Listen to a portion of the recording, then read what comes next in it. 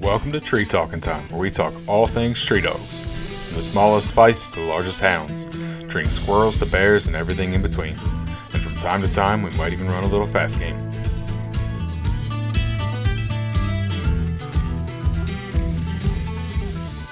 Last Lion of the Year, I took up a young man that he had never even killed a predator in his life. And he just started hunting 2 years ago so he could teach his 4 children how to hunt. So he ends up with me, a friend of mine brought him along, and we run a lion from, like 10:30 in the morning, and it finally went in a cave at 4:30 in the afternoon. So now we're digging way back in 45, 50 feet back in a cave. Jeez. And it was a cave built out of boulders, and there was a frozen creek in it. They had to crawl in there on your belly, and then it had light inside from the gaps in the crack there in the boulder holes. But where that lion was at, it was up in a back in a back cavern, and he accessed it through a hole about chest diameter. So that's sketchy. He had to get up. Huh? I said that's sketchy. Crawling through a hole like just big enough for you to get your chest through. Yeah, you had to like bend down and get your arms up through, get all the way in. And then he's trying to shoot it. It's back about 15 feet. He finally got it shot. He come out of that hole, and he looks at me and he says, "Wow, that's an adrenaline rush." He stuck his hand out, and it was just trembling. Mine would be too. Yeah, just some of the fun. But yeah, the dogs. I took one of my older dogs that day, and a young dog I had that day. He's got no respect, and he got hung up about the last 300 yards, and I'm assuming that must have been where the cat had laid down for the day. Okay.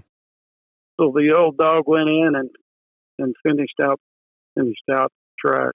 So I just leashed him up and brought him out and waited for the younger one to bolt in there. Here he comes. We got them both leashed up. Otherwise, that young dog would have went right in there. I know he'd have went right in there and he'd have been dead. Yeah. Oh, I bet. Because once you get into a cave, there's nowhere to go. No. And that guy, he's got no fear whatsoever. Well, Perry, why don't you introduce yourself? Well, I'm Perry Elliott with Wyoming Mountain Curs. We started raising these guys about 20 years ago. And in my life, I retired from the railroad after 32 years and hunt and trap pretty much full time anymore. Run dogs on pretty much just cats, bobcats, and lions. Okay. I should get into the dog and coyotes, but I just haven't. I don't know. Haven't took a big interest in it yet. I know we talked yesterday, and then also I was looking at your website. It said you had hounds for 15 years? Yep. What kind of hounds did you run when you got started? We ran mostly walkers, but had some plots. And walker, blue tick cross, blue tick. Yeah, that's about all I tried. You tried a little variety then. Yeah, tried a few of them. Yeah, didn't see a whole lot of difference. I mean, yeah, we put up some cats and stuff with them. Mm-hmm. They did what they were supposed to do. Yeah. What made you want to try a mountain cur or a cur in general? Kind of evolved over time. Just the hard-headedness of a hound dog and his hunting style, hunting for himself. Mm-hmm. Just one too many times waiting for a dog to come back. This was before you had all the training collars. Yeah. So, they made Perry not Perry anymore. So I just kind of went, this ain't the dog's fault. He's bred to do what he's doing, and I'm not figuring them out or whatever. I need to do something different. Mm-hmm. There's got to be something else out there with less problems. Yeah. And I think that's a big reason that people need to do their research when they get into anything, or even any particular breed or a line of dogs, because you can have a lot of variety even within a breed from line to line. So, kind of learning a little bit about the dogs that you're looking to hunt, if you're able to, I mean, can save you a lot of aggravation and a lot of headache.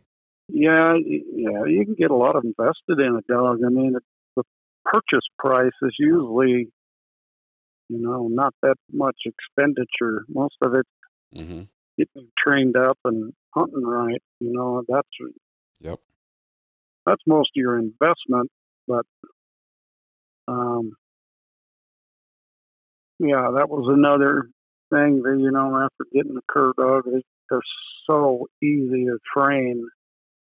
Off game training is just a couple corrections on a training collar and calling them. Yeah, I've called them from 2-3 miles away with just tone on a hot track.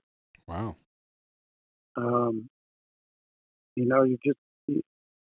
After you've run hounds for a number of years, you don't think there's anything like that out there. Yeah. But yeah, that's something. I talk to a lot of guys that call me about dogs. They want to know those kinds of things. Many guys don't even believe that that's true. I've hunted with enough cur dogs that I can believe it. Yeah. I mean, that's one of the reasons I like my dogs is I hunt a lot of patchwoods, and it's real easy to get on a neighboring property around here. And so I needed a dog that I could easily call off of a track. As much as I hate doing it, you get over into the wrong neighbors, you're getting the cops called. So, because a lot of times the wrong neighbor is, housing development with 40 houses. There's a tree line behind it that the coon like to hide in. Yeah, the guys I know back east run them on coons and squirrels. They say all they do is hit the momentary shock. Mm-hmm. If they're getting ready to cross a road, they just bump them real quick and they cease right there. They're done. Yep.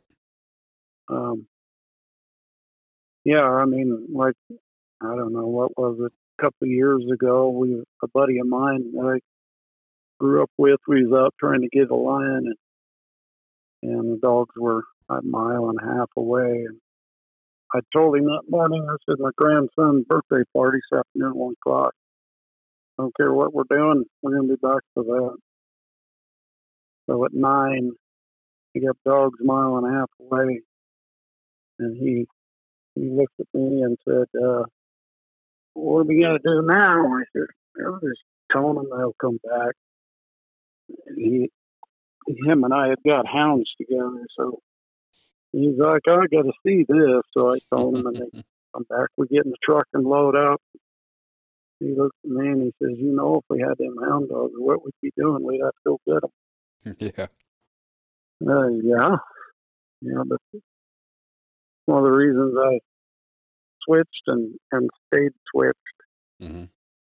But yeah, just a totally different animal. And then I think you probably know this. You work with cur dogs. And I take mine on backpacking trips and fishing. Mm-hmm. You can do about anything with them. Friends of mine that got ranches, they run bobcats and lions with them and dog coyotes with them. And then if they wound an elk, it's blood track for them too. Yep. That's actually how I found your website probably almost 10 years ago, was a rancher that has bought some dogs off of you, and they had a link on their website to your website, the Shepherdsons. Yep. Reno. Yep. Yeah. That was the first time I found your website. Like I said, that was 8-10 years ago. Yep. Yeah, Reno, he's got one now from me, about 3 years old. He moved off of that ranch and it's 300 acres down along the creek, and he said every time I let that dog go, he's down there killing coons. Yeah, he did that. Yeah, I sold some dogs to a guy down in Texas that he's got a big kennel full of all kinds of dogs, and he just called the other day wanting a third one. Nice. Said, I got 120 dogs in my kennel, about every kind of breed you would ever imagine to hunt what I want. If you can hunt it with a dog, I got a dog for that. Jeez. For that, and yeah, when he called for a third one, I asked him, I said, "What you got in mind?" He says, "Well, my wife uses the first one I got from you for dog and coyotes. That's her favorite dog ever. Nice. And the younger one I got, I use him for blood tracking, and I make big money on him, on a good blood tracking dog." And he says, "Yeah, he's already working those solid." He said, "So we need to get another one from you." And he told me, "Perry, that's the gamiest, easiest working dog I've ever seen in my life." Mm-hmm. And he said, "Take it from me, I've raised dogs for 40 years. I haven't found a close second," which to me was a pretty flowery, Yeah. And to have that many dogs in your kennel and want another one from you. Yeah. But, they're a dog. There ain't nothing perfect about any dog. Mm-hmm. But, so, kind of take that stuff with a grain of salt. He must be putting time in with them and working them, get them there. Definitely. Now, when you got your start with mountain curs, where did you go? I went since living out in Wyoming. When I decided I was going to move out of a hound for another trailing dog, I went to Coonhound Magazine and Full Cry. I'd always subscribed to those. And I remembered some articles in there, or little pieces about cur dogs. Mm-hmm. So I started checking around, asking guys, in different parts of Wyoming. And nobody around here really knew anything about a cur dog. They'd heard of leopard curs. One guy heard of a Stevens cur. Mm-hmm. So in them two magazines, I came up with the presidents of two organizations that sounded like they might fit me. One of them was the Kimmer stock with Robert Kimmer. Mm-hmm. He was the president of his outfit. And then Carl Smith out of Tennessee, he was the president of his organization. And my thinking was, if these guys don't produce good dogs, I can move along somebody else. Yeah. So I got dogs from both them guys. And I liked them all. I just liked the original mountain cur better. They were just a little bit better around family and little kids. And Kimmer dogs are real good hunting dogs. Mm-hmm. Just they were a little edgy. So I went with the original mountain cur breed, and I've stuck with that. Okay. You said you got your first dogs from Carl. Have you ever gotten any dogs from anybody else? I have. I've gotten a dog from Alan Franklin. Okay. I've gotten one or two from Mary and Donnie Clark. Mm-hmm. I still like the Smith bred dog with some other breeding in it. Mm-hmm. And actually, one of the first dogs I got, which a fair amount of my blood comes from, was a Carl Smith bred dog, and on his female side, he had a lot of Kimmer blood in him. Okay. But yeah, lifetime favorite type of dog. Now, what dog was that? I call him old Jake dog. He gets dude, man, his brains leaking out of him fast. His only slight weakness was I wish he had a little stronger nose. Okay. But what he lacked in nose, he made up in intelligence. Mm-hmm. So he could figure things out. Yeah. And then his agility was astounding. He could climb 15-foot cliff walls. Jeez. Just all he needed was like a little inch or 2-inch ledge, just like a cat. Yeah. I'm sure So, in that rocky country of yours, that comes in handy. oh yeah, yeah. Actually, there's there's country I have. The hound guys don't do that.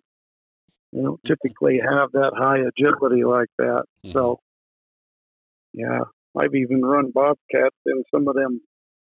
All they are is a mountain built out of boulders, Yeah. holes everywhere. Mm. Yeah. That's hard to run a bobcat in. Oh, yeah. You would never think you'd catch a bobcat in that. Actually, the first one I turned out on, I sat down and picked up, watched them on the GPS, and I thought, you ain't gonna catch no bobcat up there. They did. Nice. That's impressive. Yeah. Yeah. And they go, well, stop for a few minutes, and then they'd keep moving. Then they'd move again and stop and then move again. And finally they stopped. You think, oh, I'm not having. You wouldn't think. That is impressive. Actually, that first one I treed in there, I sold that cat. And I don't know if anybody's going to believe it, but yeah, top lot bobcat, I sold it for $3,900. Ooh, very nice. Some Chinese guy at the auction bought him. That's pretty cool. Yeah, that kind of makes your day. I would bet. Yeah, and the year before, two of the cats, the dogs caught me. They were top lot cats. We got $2,800 a piece for two of those two. They kind of pay for themselves in my world. Mm-hmm. Yeah, if you can get prices like that. Yeah, I would imagine getting a handful of top lot cats. I mean, your cats are pretty good spotted then. yeah. We just, most of that you have to live in an area where you have that kind of quality. I'm just blessed to just live in a place that has that. But then you have to, you have to know how to handle them after you get them. You can ruin a good cat like that if you don't know how to work them. Mm-hmm. Yeah, always finding something new. There you go. So you said you've been breeding these dogs for 20-ish years? Yep. How many dogs do you currently have? I got 12 right now. Okay, so you keep a decent kennel full. Yeah. I got a few, but I don't know if I could handle any more, trying to get them to hunt and make sure everything works right. Mm-hmm. Actually, I took on a 13th one here a couple months ago. I had one born that was a blue one. I'd never even had seen one. Mm-hmm. A blue brindle. Yeah. You've seen those? Oh, yeah. When I got involved with mountain curs, I hunted a lot of dogs that were heavy jukebox bred, or at least half kind of jukebox bred, which a lot of that blue dogs come from the jukebox breeding. Yeah, jukebox. Yeah, I think there's a Mary and Donnie Clark. Bubba shot the jukebox was a blue dog, I think. Yep. You know that dog too, don't you? Yeah. Donnie and Mary, they had quite a few jukebox bred dogs, if I remember correctly. Yep. So. Yeah, I don't think these guys. I don't think they have any jukebox bred in them, but yeah, what I'd run so far, I hadn't seen one pop out of the woodwork, but I had this one pop out. At 9 weeks old, he's already wanting to work the track. Nice. Yeah, kind of fun to watch. Mm-hmm. Definitely. Pups like that are fun, especially when you've been breeding them for as long as you have, and you see that culmination of all that work, and at such an early age, things just start kind of falling in place already. And that natural ability coming through. Yeah, well, it really kind of makes you feel good when you get guys reporting. They'll want to a guy in Iowa and his little females tracking and treeing coons, and his description like a 3 or 4 year old adult. Mm-hmm. And you're like, wow, at 4.5 months, that's awfully young. Yeah, it's impressive. Yeah, that's for sure. A couple sure. other guys that even that same winter, they ran theirs.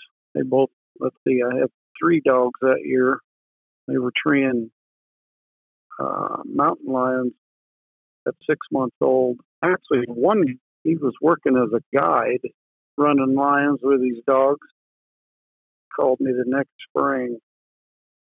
And he said, "Yeah, I run lions. I got 8 lions for clients last year." And I said, "Well, what other dogs did you have?" He said, "Just them 2 pups." You did what? You You took did what? puppies. You took paying clients out with 2 puppies? Yeah. Are you nuts? He said, "Well, they treat every coon they ever run down." He said nothing ever get away from them, and they were starting to run bobcats. So I figured lions was easy. That's pretty confident. Hey, it paid off for him, but I'm with you. I don't think I'd take paying clients with puppies. Or at least only puppies. I told him, I said, "You tried something I wouldn't have tried." But he thought I was crazy. He's like, "Yeah, you don't trust your dogs as far as you should." Okay. Yeah, and there was another one, litter mate to one of those that guy had. I sold to a guy in Casey, Wyoming, and he told me he'd never trained a dog before. And he got a hold of me the next spring wanting a second one. And so I asked him how his winter went. And he said, "I had the funnest winter I've ever had in my life." There you go. He said that little dog treated me 7 bobcats and 13 lions all by herself. And I never did anything. She just did it all on her own. So he got one of the rare ones. Yeah. Ain't very many of them around. How do your mountain curs hunt by comparison? I mean, obviously, I don't know. Have you ever been east to hunt with anybody, or did you just get dogs and try them? Okay, hey, say that again. How do they hunt what? Sorry. I started out asking one question and kind of switched. Have you ever been east and hunted with mountain curs on the East Coast, like coon and squirrel hunting? On the East Coast? Yeah, like have you ever been, like before you got them or when you started getting them, have you ever come and hunted out here with a lot of the guys out here that you got dogs from? No. Okay. No, I got my first. Let's see. I had that one out of Robert Kemmer. I had him flown to Denver. And then I had a nephew living in Tennessee. That other one I got from Colonel Smith. He flew him back here on an airplane. So I've been back here a bunch since, but I'd never have one hunting with any of them guys. I went to a competition there. Okay. Watched some of that, but no, I haven't. That's just, probably a lot of fun, isn't it? Yeah, it is. I was just curious if you had actually seen dogs and how they worked over here versus how your dogs work out there. It was kind of where I was going with that. I haven't. Well, how do your you might dogs educate hunt? me on that. Well, I'm curious as to how your dogs hunt and just how it's different. If it's different, I mean. All I know, the way a lot of them guys around there using them for squirrels is, and then this is just them telling me, they typically like one that stays a little closer, and then of course the guys I talk to, they want a squirrel dog, especially to tree a squirrel, shoot a tree another one, just all day. Keep going, bang, bang, bang. So they're looking for a little higher energy, tighter running, good nose dog that even if a squirrel didn't come out of a tree, they can locate it. Night hunts, those guys they look for something to run a little further. But the guys that in the competition that like to win those combo hunts, I think what I've put together over the years, dogs that can do that, they tend to have a little higher degree of brain in them. A little different to hunt a coon at night versus a squirrel in the daytime. Listening to them and putting together what I needed out here. A lot of what they look for wouldn't work that great here. Yeah. So I look for a dog that he wants to range real wide. I prefer the ones that when you're just out walking, that'll go a mile each side of you. Okay. and then come back and check in. For a cat dog, I lean towards one that's got just a little bit bigger head, seeing where that translates to a little better nose power. Okay. Usually what you get when you get a bigger head, you get a little bigger body too, Mm-hmm. and you do lose some agility. Now, how big do your dogs run typically? I got them to 50 pounds, 48 to 50. Mm-hmm. But I prefer, for myself, I prefer one in the low 40s. Okay. I like them to be a little leggy and longer bodied. Mm-hmm. You know, something set up with a little speed on them, a little bit more agility. Yeah. You like that too? Yeah, I really do. I like a male dog closer to that 50-pound, but I like a female about 40. Yeah. And I agree. I'd rather have some legs and a tight-bodied dog. I like my females more in between 30 and 35. Okay.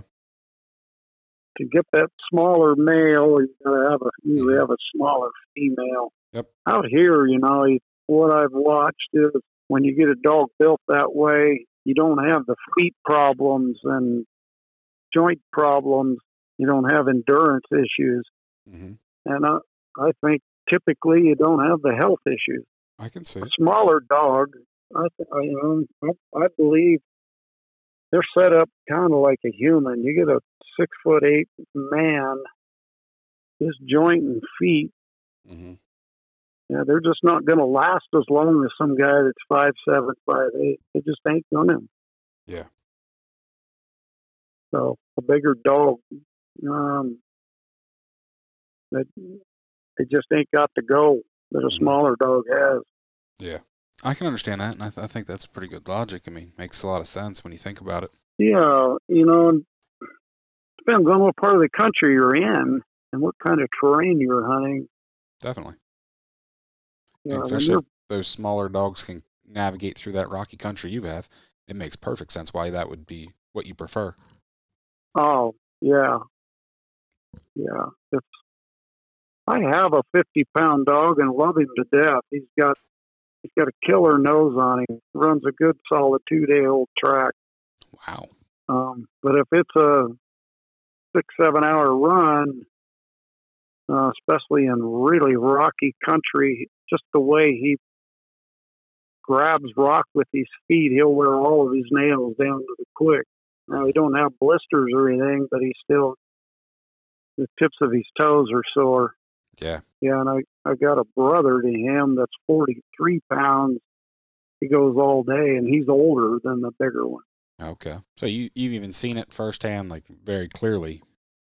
Oh, yeah.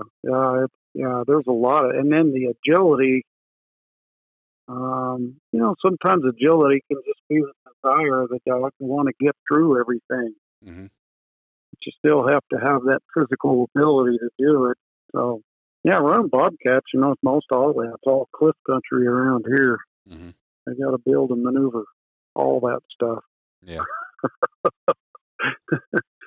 Now, well, bobcat race, you can't help them. If you're catching up to them, you ain't ever going to catch it. Yeah. Now, you just mentioned that your dog can run a 2-day-old lion track. And I understand a lot of that plays on conditions and everything. Absolutely. But you ran hounds, so how does the nose for your mountain curs compare to the hounds that you've hunted with? Well, just like a cur dog, a hound, just depending on his breeding.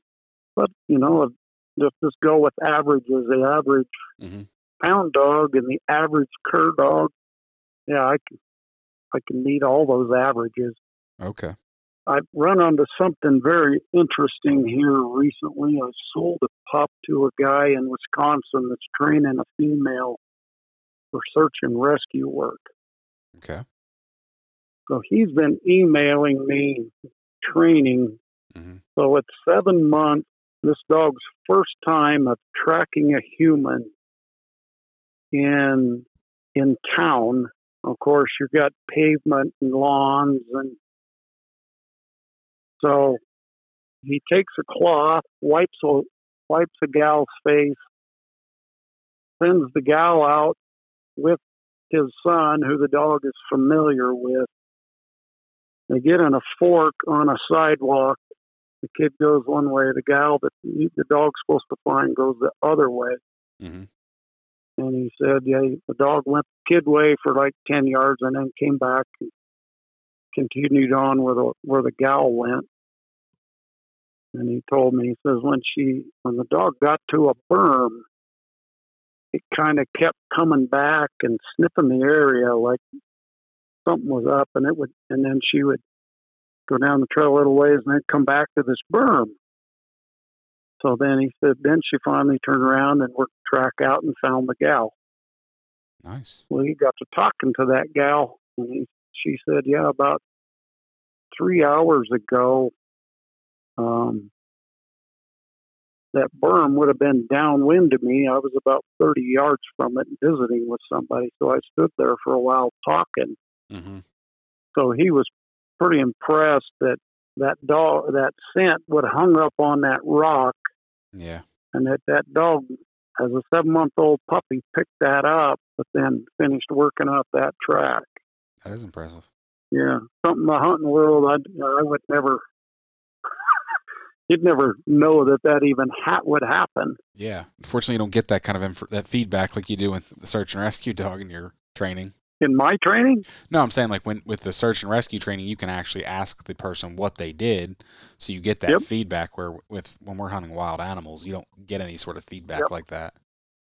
Yeah, it's crazy. And he emailed me one more time after that training. He went to like search and rescue where they have a bunch of certified dogs, mm-hmm. and they're training and working the certified dogs. Okay. And and again, this is in town, and they're around buildings and other people.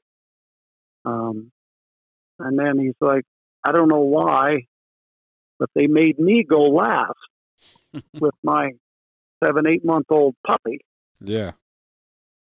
So he said we did the same thing, wiped a rag on a person's cheek, and put the rag in a plastic bag, stuck it in my pocket. And they ran the route, and then of course all these other dogs are running the route ahead of him, mm-hmm. and they're not only going out, they're coming back. So all that's polluting the track. Yeah, so he's like, he was in his mind, not being there. He said if that dog was trying to shortcut something, he would have just tracked one of the other dogs. Mm-hmm. But where everybody was zigzagging, coming back, and everybody took the same path to go back to wherever they came from. But he was saying that track went around the end of a building where the wind was blowing downwind. So he said the dog's working that, and it went off trail downwind, and then they hooked back. So, he's like, I'll let the dog make mistakes. Got to figure all this out herself. Mm-hmm. So he didn't help her. She went down and come back around the building and went out in a forest chunk and found the search person. But very nice. Yeah, just stuff that the hunting community we just don't do. Mm-hmm. So it's been really interesting. But he's like all the dog gurus that's trained shepherds and all different breeds for that kind of work. They're going, this little dog is way advanced already. That's impressive. Yeah, like so I'm excited to see how that finishes out. Definitely. You've never heard of anything like that? No. That is something that I have never really delved into, is the search and rescue world, and so I don't know hardly anything about it. And what little bit you hear as I heard as a little kid, is bloodhounds that track 4-day-old tracks and find some kid that's lost or something. But other than a news story like that. Yeah, when he called me, Ben, it was I don't know, just a couple months before that, we had an autistic young man that wandered away from home. He wandered up our mountain, and when he took off, like 4 hours later, a blizzard came in, Ooh. and then the temperature dropped from like 30 degrees to 15 below that night. So I have a nephew that's a fireman. A couple days later, he called me up to come and help. And so I went out there with him. Mm-hmm. And so we did our search for that day. And then it snowed that night, which all sign was gone. But I couldn't help but think, man, if I could bring 3 of my dogs out here, I think we'd find that kid. Yeah. Very So possible. then that guy, Very possible. I mean, these mountain curs are smart enough to figure stuff out that if you show them or, give them a scent to work, I mean, I wouldn't put it past them. A dog that's never, they know how to use their nose. They know how to track. And if you give it to them and point them in the right direction, it wouldn't surprise me if they found them. oh, yeah. Yeah, in the process, that was something he asked me. He said, you run cats, so I'm assuming you run bobcats and lions. And I said, yeah. He said, if you cut out on a bobcat and you cross a lion track, do they ever switch? I said, in the 20 years I've been running these, I've never had one switch. They stay on what they took off on. Mm-hmm. And he said, yeah, that's what I need. He had actually, before he called me, he owned a 12-year-old cur that he was impressed with.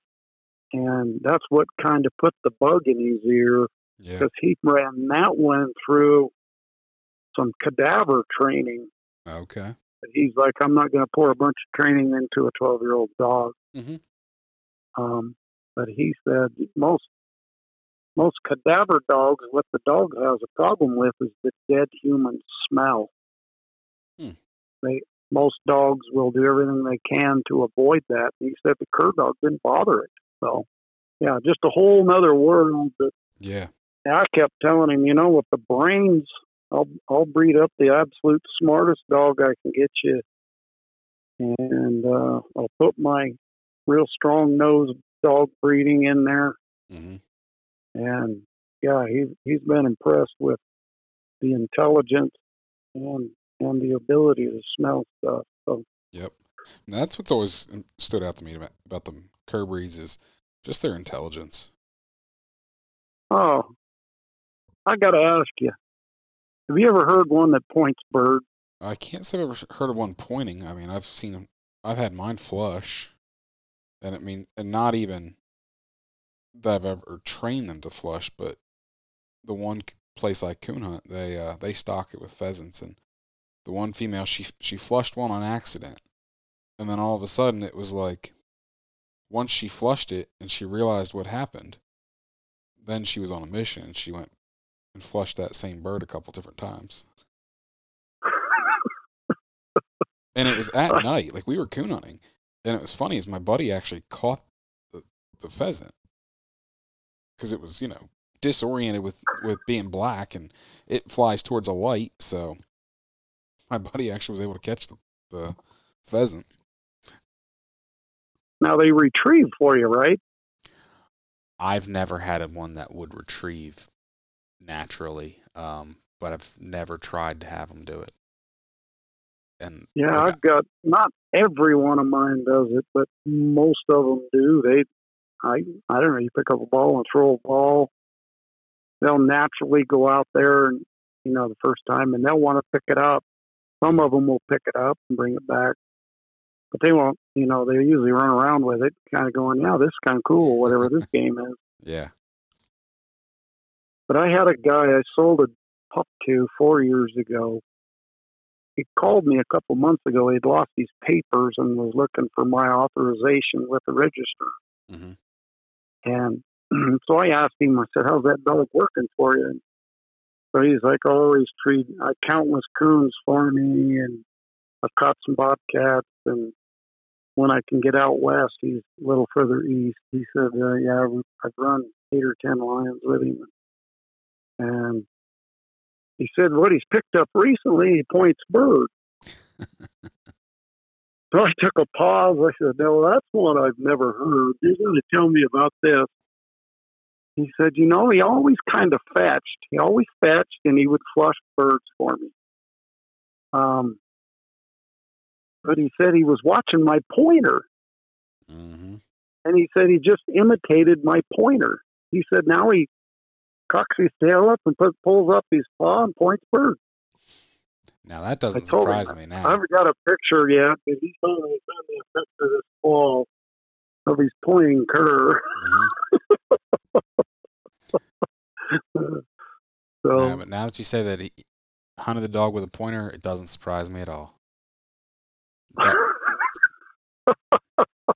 That's where you're falling short in your training. You don't have a good example. Yep. They're pretty funny, I think. They'll about do anything. Yeah, they will.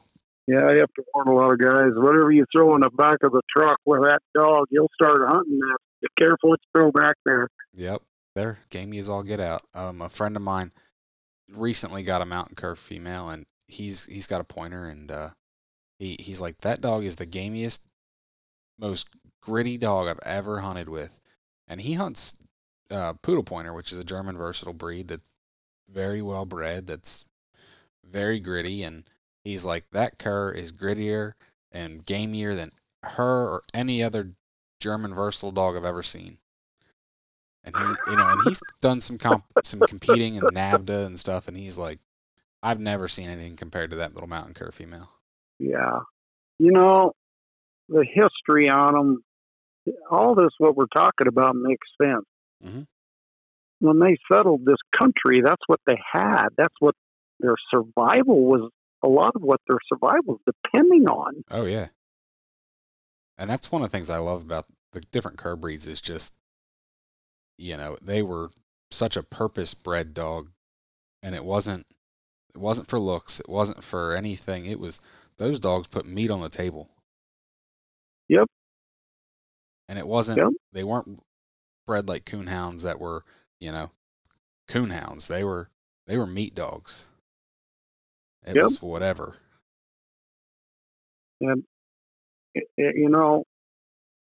when I tell people what you throw in the back of the truck, like when I had my first one, he was, 4 or 5 years old, and I trapped bobcats and fox and coyotes and pine nut and all that stuff.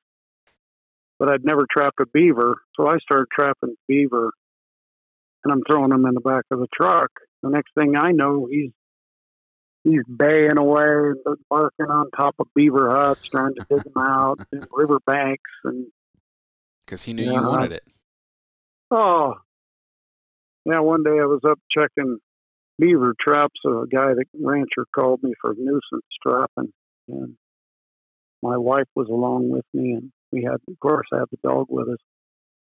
And that dog run down along the creek, and about 5 minutes later, he come back. He had a baby beaver in his mouth. Jeez.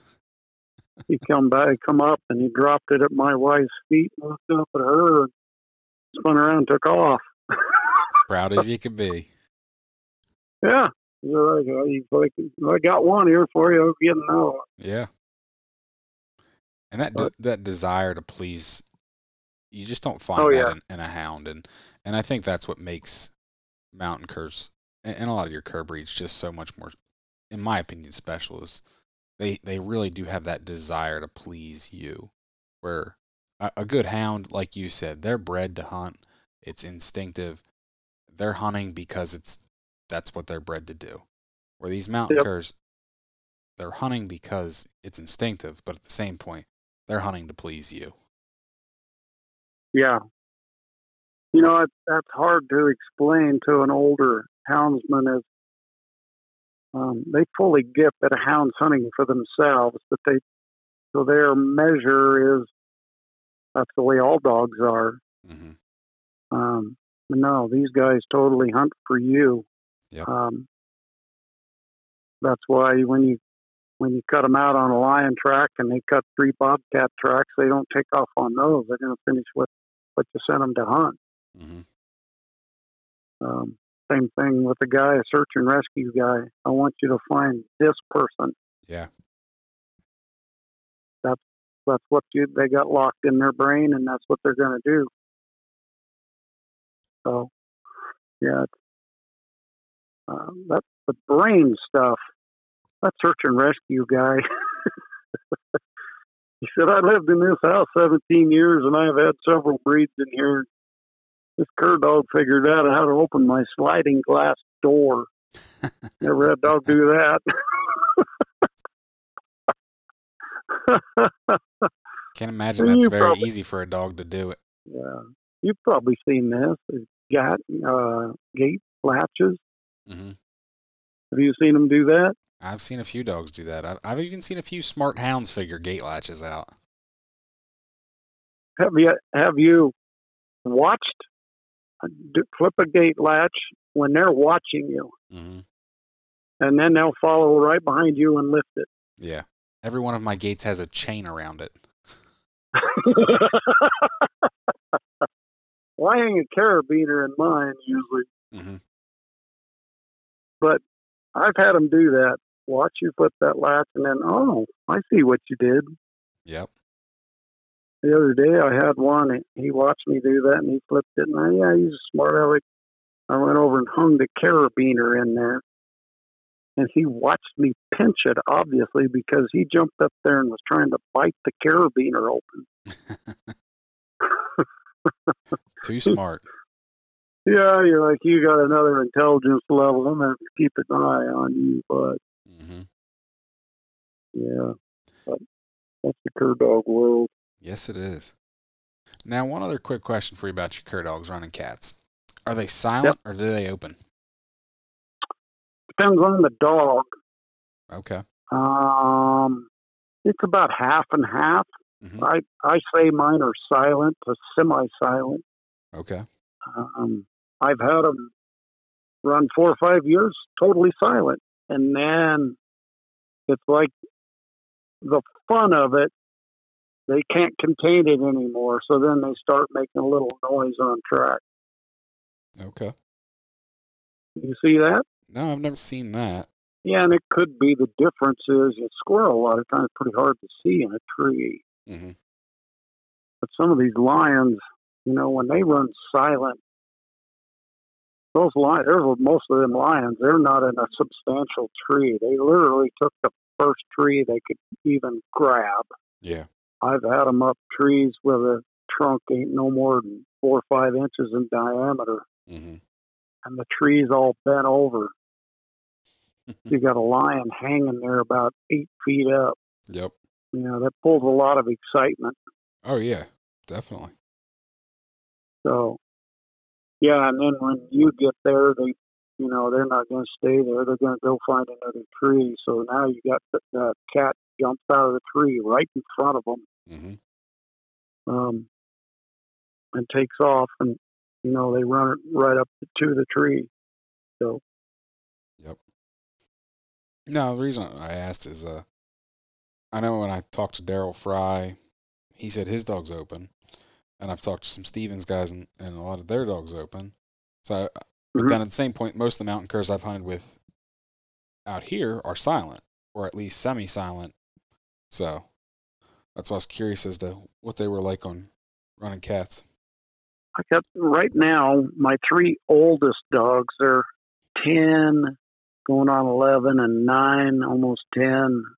Let's see, I got one that's in almost 11 and 2 almost 10. And out of those, one of them's pretty open on track. Another one is semi-open, and the other guy's still silent. Okay. My younger dogs, I have a couple 2-year-old males that are, one of them, he's semi-open, semi-silent, mm-hmm. and the other one's totally silent. At a tree, he'll bark about every 15, 20 seconds, but he's locked down. But that, that could all change the more stuff they see. Yeah. So the more experience they gain, Mm-hmm. But that's been their nature so far. Okay. A couple of them females, my better females, they're totally silent. Yeah. I mean, even after you get them to tree or like last time I rock bedded one, had a couple of females that wanted to get in that lion's face, and they were right on the edge of a cliff. I hollered up the cliff at them, get back. Well, they got back a little bit, but they just quit barking even, so they didn't think I knew where they were.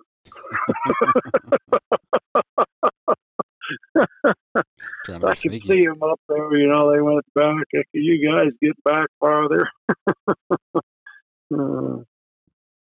But yeah, you just don't. I didn't want to get them hurt. You know, honestly, I've had one 11-month-old pup get bit across the top of the head, and that was his first lion. He ran in under a tree, and a cat was wounded and grabbed him by the tail. Ooh. Cat spun around, bit him across the top of the head. He was fine, walked away. I don't know, a month or so later, he started having grand mal seizures. Yeah. Pretty much killed him. But that's the only injury all these years running lions I've ever had with a dog. They just get by that first one they learn. Yeah. Well, that's a pretty good track record then. Yeah. You know, when you're dealing with something that's gritty, but he's got a brain too. Yeah. He knows, you know, doesn't get. You don't want to get stupid about this. Be smart about it. Mm-hmm. Definitely. You've never run a lion, I take it. Nope. Never been out west. Furthest west I've been is Michigan. Ah. I've run bears. And you're missing out, man. I'll just tell you. Oh, I plan on getting out there. Don't worry. Just right now, life's a little busy with 2 little kids. It makes a 2-week trip out west a little hard. Oh yeah. Once they get a little older. I've sold 3 or 4 dogs over into Minnesota. Those guys go over to. They come over into Montana hunting lions pretty regular. Okay. Have you ever sold a dog to somebody for a bear? Oh yeah. Now, how do they do on bear? Yeah, I got guys in Canada running bears. Well, there was a guy. It's hard to stay in contact with everybody. There's a couple guys in Montana that run bears with them. How they do, I don't know. They on a bear goes up the tree. They lock down on them just like they would a lion or a squirrel or whatever. Yeah, since it's not legal in Wyoming, and then Martin and fox trap over just under Yellowstone Park, all that country over there. Mm-hmm. So I take them along, and their job there is to protect me. I'm in and out of my truck 40, 50 times a day. Okay. So, and I don't pack a gun for grizzlies. You know, when you're trapping, I just don't want to carry all that stuff. Those dogs there, got to watch my rear end from grizzlies. Mm-hmm. Yeah, been doing that for 20 years and never had a grizzly problem. There you go. Yeah. One thing I saw on your website that I really wanted to ask you about, and actually before I'd seen it on your website, I saw it shared a few different places on Facebook, is your pup giveaway. I really thought I liked your approach on that, and I'd like to learn a little bit more about that, maybe some of the successes of it. Is this the first time you've done it, or have you been doing this for years? Or no, this was the first time we did that. I started trapping when I was 10 and did it by myself. So after I got a cur dog, I couldn't help but reflect back a little bit on that. It sure would have been nice to have a cur dog to go with you and do that. So my wife and I had been talking about some way that we could get a young kid that is interested in that same stuff, one of these dogs. So I actually, a couple months after that, the vice president of the Wyoming Trappers Association, he called me as a kennel guy and was looking to organize essentially houndsmen and other hunting groups to come to their convention and try to unify us hunting groups. Yeah. So in the process of that, I told him, I said, actually, I've been looking for an avenue, a good place to give away a pup to a young kid. And he jumped all over that. He thought that was a great idea. So, yeah, this was our first year. So we had several entrants and an essay, write an essay about hunting experience and what you do out there. So, yeah, we took pup to a little younger 13-year-old girl that very avid hunter and trapper. And so, yeah, I had a lot That's of awesome. fun giving away a pup to somebody like that. Mm-hmm. No, like I said, I saw that, I don't know, a month or so ago, shared somewhere. It got shared into a houndsman group or something, and I saw that. I was like, that's a pretty cool idea, And I liked the essay, like, so it wasn't like you're just giving some random kid. No, they've got to put a little bit of effort and actually say, this is what I do, and this is how I enjoy the outdoors and how I'm involved. Yeah, yeah. Both my wife and I really enjoyed that. Yeah, giving that pup away and have the little young lady walk up there and she's red in the face with tears welling up her eyes and very thankful. And yeah, just knowing a little bit about her, met her at the convention, and Mm-hmm. was there for those 2 days. Couldn't tell her that she won. That's awesome. Yeah, so yeah, we plan on doing that again. Very cool. Yeah. Oh yeah. No, like I said, I really liked the idea, and I think I'd like to do it eventually when I maybe raise another litter, is do something like that. Yeah. My approach on that was just like my kennel. I'm not into promoting myself. I love this breed. I love what they've done in my life and how great a dog they are. I'm more of a breed promoter. I think there's a mindset change. You're all in it for yourself.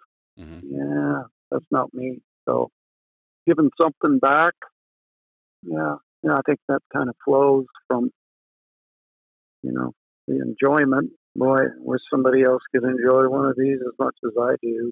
So a young kid, Mm-hmm. yeah, you kind of change their life a little bit. Oh, definitely. I've sold these to older guys, and they get back to you and they're going, "This don't change my life." That's kind of humbling. Mm-hmm. Hopefully, this girl that got the pup from you, and maybe kids in the future, it kind of sets the hook and sets them on a trajectory to stay in the outdoors and stay hunting and keep up with it, whether that's running dogs or just trapping and hunting other big game. Oh yeah, we need all the allies we can get out there. That's something. I think it's like anything. If you put out good stuff, people will refer you to where you can't keep up with whatever it is. Mm-hmm. So if you put out a good dog, and you won't have to worry about selling dogs. Yeah, so, definitely. They'll be knocking your door down for them.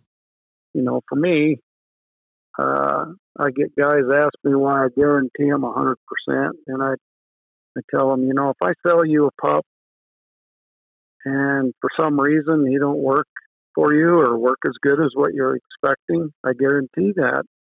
So if you leave here and I don't guarantee it, you're the only one that's taking on any risk with that dog. Mm-hmm. And I don't believe in that. So I'll share in the risk with you. For some reason, if you don't work out, you bring him back or give your money back or get you another pup, whatever you want to do. Yeah, over the years I've done this, I've got one pup back, but there was something neurological, and the guy had to put him down. It wasn't that he wouldn't hunt. So it's not bad. Yeah. So it kind of speaks for itself to me, anyway. Yeah. Do I expect sometime to get one back because he won't hunt? Well, the odds are, yeah, you will. There's no perfect bred dog. It's not possible. Yeah. Unfortunately, if somebody had figured that out, they'd be pretty well off because we'd all be going to them. Yeah, and you know this. You're a hunting guy. So much of your dog is what you put in them. Oh yeah. You can have the best hunting dog in the world, but if you take him out 2 weekends a year, the best you're going to have is an average dog. Mm-hmm. Definitely. But I know this as a statistic, as a breeder. Statistics tell me 1 out of 100 guys will properly train that dog. Mm-hmm. So unless you're building something that's extremely gamey and picks up stuff real quick, your success rate's not going to be very good. Which obviously, that means you're putting some very intelligent, gamey dogs out there that can naturally do it. Yeah. Well, that's my hope with most every breeder, that, you know, take it serious. And I think most of them do. The guys I know that do it, they take a lot of pride in what they're doing. Mm-hmm. They actually have a good love for the animal. Yeah. Well, we're coming up on an hour, so why don't you give me a good story to close us out? Probably the best cur dog that I had, it was just pure hunting. That guy, I called him Dash. I took him out at 6 months old. I caught 2 feral cats and took him out. He had never seen anything. I threw one out on the ground and made him bark at it a few times, put him back in the truck, out of sight, so he couldn't see what I was doing. I let that cat go, and I only let like a minute pass. I'm going, he's just a young dog. So I threw him out. He ran like 300 yards, tracked it down, ran it up the tree. And had my nephew with me. He said, wow, that was pretty impressive for a first one. I said, yeah, we got a second one. We'll let him go. Let him go for 15, 20 minutes, give him a good run. Mm-hmm. So he let that one go, and he ran that one a little over a mile and treated. I was pretty impressed with my little dog there. Yeah. And I didn't do nothing with him. And about 11 months old, I was checking bobcat traps. And I was out with my son and my wife, and my son's girlfriend, and my boy and I, we topped up over this hill going down the other side, and that dog went off the GPS. And I said, well, either he'll flow over, or when we come back, we'll pick him back up. He was over there, I don't know, maybe half mile. Okay. When we come back across, it said he was treed. Well, I know there was a coyote, government coyote trapper out there. I figured the dog had got in one of these snares, but I had taught the dog about snares, so I wasn't worried about him. But so I toned him a couple times, and he didn't move. We're working our way that way, and my son, all at once, he says, I can hear him barking, Dad. So he took off running. He was all excited as he took off. I'm walking. I don't know. I go 200-300 more yards. There's a lion track. So we get there. Yeah, he had a 140-pound lion in a tree. Nice. So, yeah. But, over the next 3 weeks, he treed 3 more. Dang. So his training was one afternoon with 2 feral cats, and that's all it took. Yeah. That's pretty impressive. It's just that natural instinct just kicks in. Yeah. So, but, yep, good dogs. Yep, definitely. You don't get many of those that are self-starters like that, totally, but you get one every now and then. Yep. Well, Perry, I really appreciate you taking the time to sit down and talk to me tonight. I've enjoyed this. Enjoyed learning about your dogs. You bet. It's always fun talking about them. Definitely. All right, well, have a good night. You can find me on Facebook and Instagram at Tree Talking Media. And until next time, keep them talking in the timber.